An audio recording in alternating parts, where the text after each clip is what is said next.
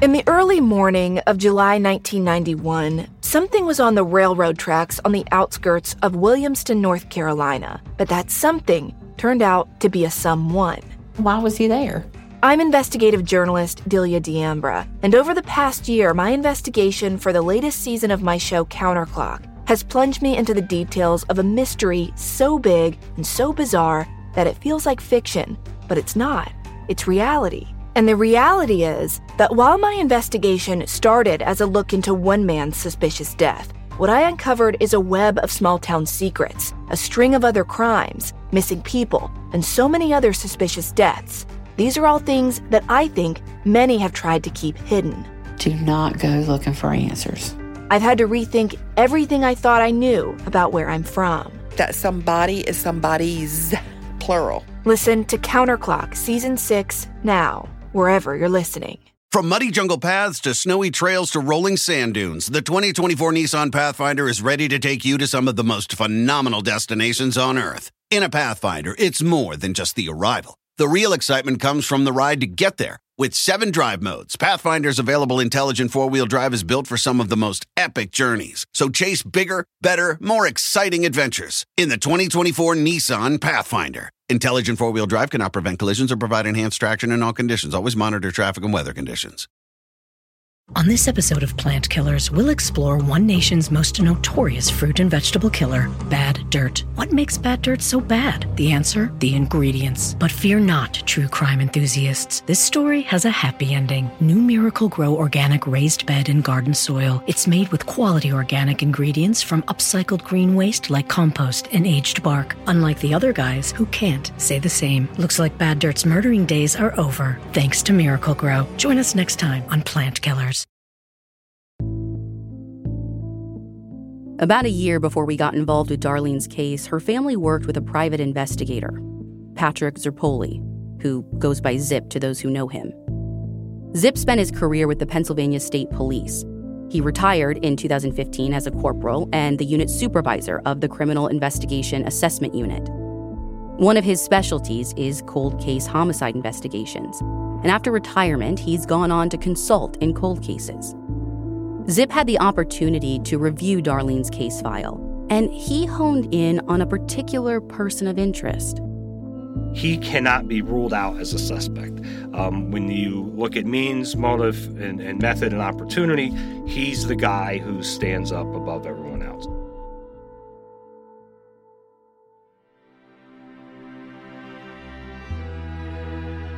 This is episode 12, PI's Best Lead.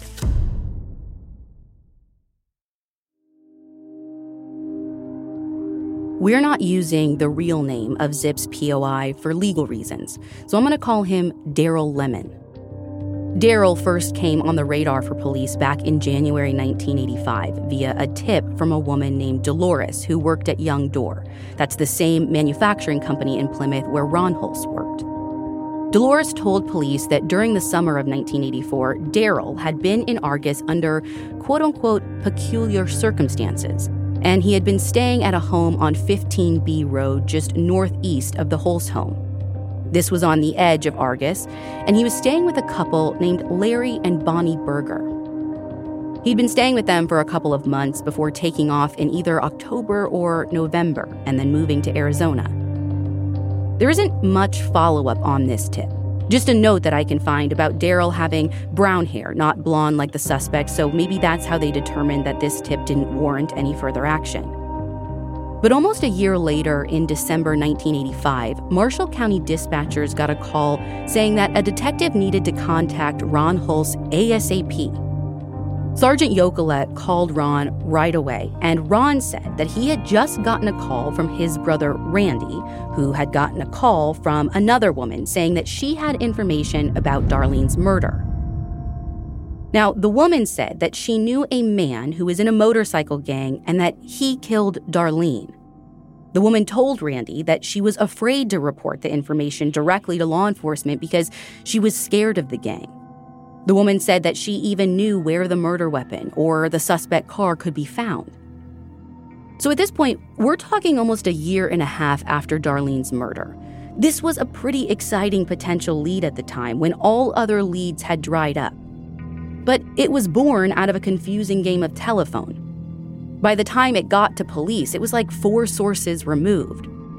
Now, Ron's brother Randy knew the name of the woman who called him, but he didn't want to share her name because she was scared, but also because she claimed she wasn't the direct informant, because she had actually heard this information from a friend of hers. So now we're like 5 people removed. So Sergeant Yokelet contacted Randy Hulse directly to cut out at least one middle person. And Randy had enough information to get them going.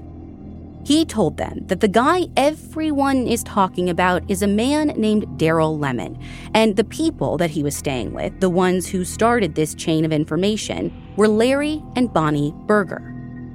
Maybe because the case had stalled out, or maybe because of how the information reached Sergeant Yokelet, this time there was documented follow-up of him sitting down with the Bergers. Larry Berger told Sergeant Yokelet that yes, his former friend, Daryl Lemon, had been a house guest of theirs in Argus during the summer of 1984, specifically from July to early October. Larry described Daryl as slim, tall, with blue eyes and brown hair. When Sergeant Yokelet asked Larry and his wife if they could recall what Daryl was up to on August 17, 1984, they couldn't account for all of his movements that day because Larry said that he'd been at work until the evening, and Bonnie had been running errands in the critical window of time when Darlene was attacked. Specifically, Bonnie Berger said that she went to Rochester around 9 that morning to shop, and then she got back at around 10:30. But she remembered so clearly, even a year and a half later, because on her way home, she was driving north toward Argus, and she saw all of the police activity on State Road 110. She said at the time, she had been driving their 4-door, light green 1970s Plymouth Satellite, a car that closely matches the suspect car police had still yet to locate. Apparently, Daryl had borrowed that car quite a bit while he was staying with the Bergers, but Bonnie was certain she was the one that had the green car the morning of the homicide. And Bonnie was also certain that Daryl was at their house when she returned home that morning at 10:30. Before the interview wrapped up, Sergeant Yokelet asked the Bergers if they thought Daryl would have been capable of murder, and they both said yes. But Sergeant Yokelet was already pretty convinced Daryl didn't have anything to do with Darlene's murder, mostly because Bonnie said that he didn't have the green car that day. And that was that. Until about a month later, in January 1986, when Larry Berger called Sergeant Yokelet, and he said he had some more information to provide now. You see, Larry and Bonnie had since moved to Chicago. So Sergeant Yokelet and another officer drove up to interview them immediately. The Bergers told police that they had known Daryl Lemon for years because he was originally from Indiana. They said that Daryl was a member of a motorcycle gang from Arizona and that in October 1984, Larry had tried to kick Daryl out of their house because he was trying to manipulate them. Larry said during that summer, Daryl was trying to drive a wedge between him and his wife Bonnie, and he was trying to convince them to move to Arizona with him. They were all getting high a lot, and apparently Daryl gained so much control over the couple that they signed over their bank accounts to him, so he had free access to their money. Bonnie also came clean about her suspicions from the day Darlene was abducted. She said that her story before about going to the store in Rochester was mostly true, but her timeline was off. And this time around, her story got a lot more detailed. Bonnie said when she left that morning, Larry was already at work, and she's pretty sure Daryl was asleep in his sleeping bag on the floor, but she can't say for sure. She said that when she left that morning, which she puts at around 8 a.m., well before Darlene's attack, she remembered looking at the Hulse's house when she passed by it. She doesn't say she saw anything, just makes it a point to say that the house drew her attention, and she looked at it, even though it, quote, had no significance to her at the time, end quote. On her way back from Rochester in the green car, Bonnie said she saw the police near the Hulse home, but she didn't go straight home. In this version of her story, she says instead she went to her mom's realty office in Argus and told her mom that she was worried Daryl had done something bad. She didn't get back to her house until 3:30 that afternoon, and that's when she saw Daryl was there. Now, here's where the Burgers' story gets really weird. They told Yocheved that Daryl always carried a Bible with him and would quote from it. But they said that he wasn't a church-going guy. And they said Daryl kept telling Bonnie about a quote-unquote black market for babies that he had connections to. And he kept saying that they could sell Larry and Bonnie's blonde-headed, blue-eyed children and make a huge profit. Larry said when Daryl was in Indiana, he would make a point to dress like a clean-cut businessman because he was paranoid of police. Larry said one time after the Hulse murder, he and Daryl were driving around southern Marshall County, and Daryl became very nervous when they got close to the intersection where the Hulse home was. Oh, and by the way, they said there was this other weird thing. During the months that he was staying with them, Daryl would act weird at night, and he would ask them to drive him around the back roads. Like, no particular destination in mind, just aimlessly drive off the beaten path for like hours at a time. We're talking 11 p.m. till the wee hours of the morning. At one point in October of 1984, Daryl tried to get Bonnie to leave Larry and move with him to Arizona, which was the last straw for Larry. And that's when he kicked Daryl out. The Burgers said that before, they had been scared to reveal all of this information about Daryl because they were scared of him. But after thinking about it for a while, they definitely thought Daryl had been involved in Darlene's murder. This was a bombshell. But could they prove it? Not exactly. Though they did say all of his actions after the murder seemed like that of a guilty man. Like, they said he started growing a mustache and beard after the homicide, which seemed sus. And Bonnie said all of a sudden a pair of his pants went missing because they weren't cycling through their laundry anymore. Daryl also became violent and even physically hurt their children a few times after Darlene's death. And they said he wouldn't go out during the day, only at night. Larry said he became so certain that they had a killer living with them that at one point he even went out and searched behind their house for the missing fireplace poker. He and a friend dug up a 55-gallon drum in the woods behind his house looking for it. And yeah, same reaction as you. The cops were like, why the hell did you have a 55-gallon drum buried behind your house? But Larry said, oh no, it doesn't matter. That's just where we kept marijuana, and we didn't find any weapon anyway. Before the officers left Chicago, the Burgers said they also believed that Daryl stole their motorcycle, and they had filed a report with the local police about it. The Burgers also let them look at their old green car, which they still had, but a cursory glance didn't reveal any bloodstains or anything else suspicious. So it seems like the police didn't take the vehicle with them or do any formal testing. On the ride back to Indiana, the officers discussed what they'd learned about Daryl Lemon from the Burgers, and they agreed that the couple didn't seem trustworthy. It seemed like Bonnie was still hiding something from them.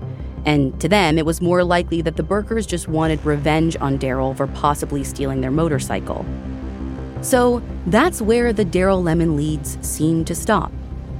And if Daryl was involved in trafficking children, wouldn't his motive to go to the Hulse home have been the girls rather than Darlene? From the record searches we conducted, Daryl also doesn't appear to have any type of criminal history outside of some drug-related crimes. But Zip wasn't put off by the same things we were. He told us this guy had all the behavioral characteristics of a murder suspect. I'll let him explain.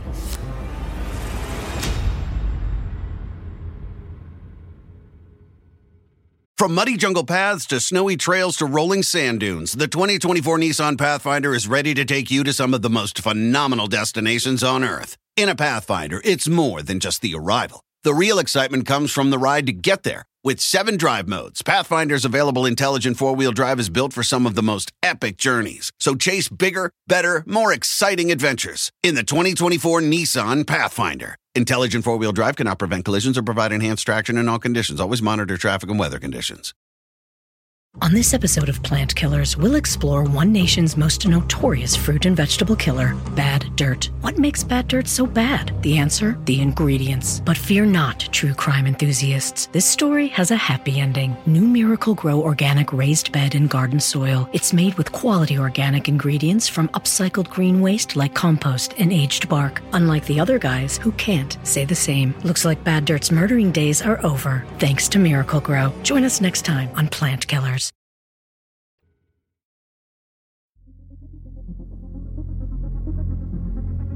After looking at everything, looking at the motive of the crime, how the crime was committed, his post-crime behavior, he's the guy that you have to deal with before you can move forward. Either it's him or it's not him, but they have to make that decision.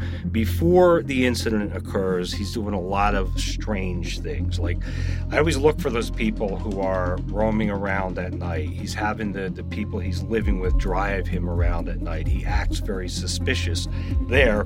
Plus, he has access to a vehicle that is almost described exactly as the vehicle that's there. And it's interesting when you read the report, there's different people who are saying he has that vehicle that day of the incident occurring.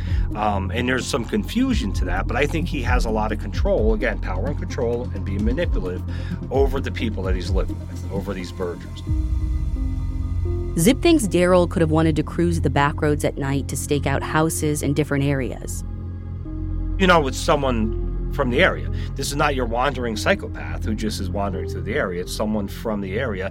And like I always tell people, like again, bigger picture here, whoever did this knew the area. It's not like they knew where to then, here's a remote place to dump her body. And what to me is very interesting is that the female Berger makes a comment that she drove past the Holst residence the morning of this happening with the vehicle that matches the description of the vehicle that was in the driveway. Well, why are you putting yourself there? Why are you even making that comment? And that's to a third party. It's not even to the police. You know what I'm saying? And then, his kind of manipulative power and control behavior fits the crime scene. It fits the person who committed the crime. And then afterwards, that's even amplified even more, where he starts taking more control over the Bergers and more control of their finances. He's having them ship stuff to Arizona because he wants them to come down there and live. It's reported that he changes his appearance, which is a big piece of this, that, why all of a sudden change your appearance and after this crime is committed? Again, it's another red flag that you see there. Zip also thinks that even though robbery wasn't explicitly stated as a motive, and even though Ron said nothing was taken from the house, it's clear by the suspects police did have early on that police's theory was a robbery gone wrong. And Zip really believed that if they wouldn't have chased that motive from the get-go, that this could have been solved a long time ago. This is not a multiple person crime. Like if two people did this, like one drove and one went in there and did this would have been solved because one of them would have talked. This is that one person crime. And I think the problem is they missed the motive from the beginning. They missed the why from the beginning. And when you miss that, it leads you in the wrong direction. And now you're trying to play catch up so many years later too. And again, people are deceased now. Time is, you're never going to get that back again. So now it's try to figure out how to solve the case, using new technology that we have today. Zip's theory of motive actually fits what most people agree on today, that the crime was sexually motivated, but it didn't go as planned. The consensus now is that Darlene's murder wasn't premeditated. If the killer would speak, he'd probably tell you she wasn't supposed to die. Do you think that the person who killed Darlene went on to commit other violent crimes? Because of why he did it, it might not be violent to homicide. It could be, domestic violence, being abusive. It's that power and control piece. I think the homicide came out of anger because he couldn't control the victim. And he tried to control her, but he went too far and killed her. I think you're going to have some of those power and control behaviors and power and control crimes might not be homicide. And sometimes, if Like a lot of people, like this is how we get our serial killers and sexual sadists who get excited from that homicide. If he's a person who's like, I didn't want that to happen, he might never see anything out of him again, you know. And in this case, I think it was just trying to control her, and he ended up hitting her, not realizing that he killed her until he gets her to where her body's dumped. And he's like, she's dead, and just kind of dumps her and goes on from there. We tried reaching Daryl for comment. We found a few numbers for him in Arizona, and we messaged him on Facebook, but never heard back. We also tried a dozen different numbers trying to track down Larry and Bonnie. Most of them were disconnected, or we were told that we had the wrong number. A few of them went to voicemail, so we left messages. Now, we didn't get any calls back, but one of the numbers did text us back, saying, quote, "Hi, Emily, I believe you have received the wrong number. I am in no relation to Larry Berger, but after doing some research, I learned that Mr. Berger had unfortunately passed on the 17th of May, 2022. But if you don't mind me asking, what case are you working on?" End quote. Emily dodged that question about the case and just asked if they knew that their number was on several different websites as being associated with Larry Berger, but whoever was on the other end just said that they didn't know, and that was the end of that. Now, there is an obit for a Larry Berger from May 2022, but it's just one sentence, so it doesn't help us confirm if it's the same guy. Bonnie, on the other hand, she has a new last name now, and we found 4 numbers for her, but they were all dead ends. So, Bonnie, if you're listening, call us back. When we asked prosecutor Nelson Chipman about Daryl Lemon, he said that it made him uncomfortable talking about him in case he's innocent. We asked him if he was ever interviewed by police in the Hulse case, and he gave a weird answer. I think one of them was, but nothing came of it. One of them? Nelson wouldn't go into more detail about what he meant by one of them. Did he mean Larry and Daryl? Someone else connected to Daryl? From the context of the rest of our conversation, the best we can piece together is that he maybe meant a family member of Daryl's, but he wouldn't give a name. And then he moved on, making mention of how close Daryl's family lived to Darlene, which, again, made us scratch our heads because Daryl Lemon didn't live anywhere near Darlene. He was staying with the Bergers, who lived nearby, but the location of where Nelson was pointing to was in the opposite direction of where the Bergers lived. Specifically, Nelson was pointing to a property west of Darlene's house. It was that same property that he had pointed out to Emily on their ride-along the very first time they met. That same property with the lure of the buried bus in the yard. The bus where Nelson said he had dreams about finding the fireplace poker. Now, we knew about the buried 55-gallon drum behind the Berger's place, but surely that's not what everyone is confusing with a bus. Nothing was adding up. So, to try and make sense of all of it, we're sitting down with Nelson in his conference room back in November, and so we bring up Daryl again. And Nelson says something about him being dead. And we knew Daryl was still alive and living in Arizona, so we pressed, and Nelson walks over to this whiteboard where there's this huge piece of white paper covering something up. Well, I don't know. It's behind the paper up there. Can we peek behind the paper? Yeah.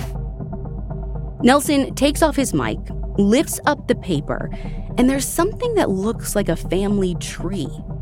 Maybe with some photos and initials written in little boxes. And that's when he's like, yeah, Daryl died. And he puts the paper back down. Do you think there's some kind of connection? I don't have any idea. Okay. Any idea? You know, I despise that expression. I don't have any idea. You have some idea. Well, as far as goes, not really. Okay. He's a lot harder to research because he doesn't have much of a criminal history. He has a little bit, but there's not.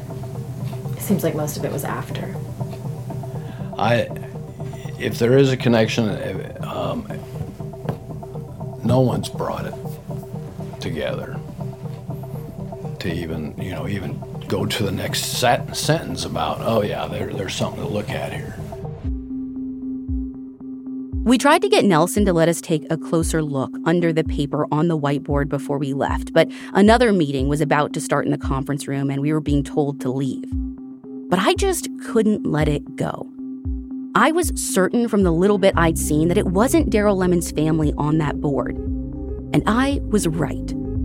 Some internet sleuthing using the names and initials that I was able to see led me to a completely different family, one that I'll call the Parsons.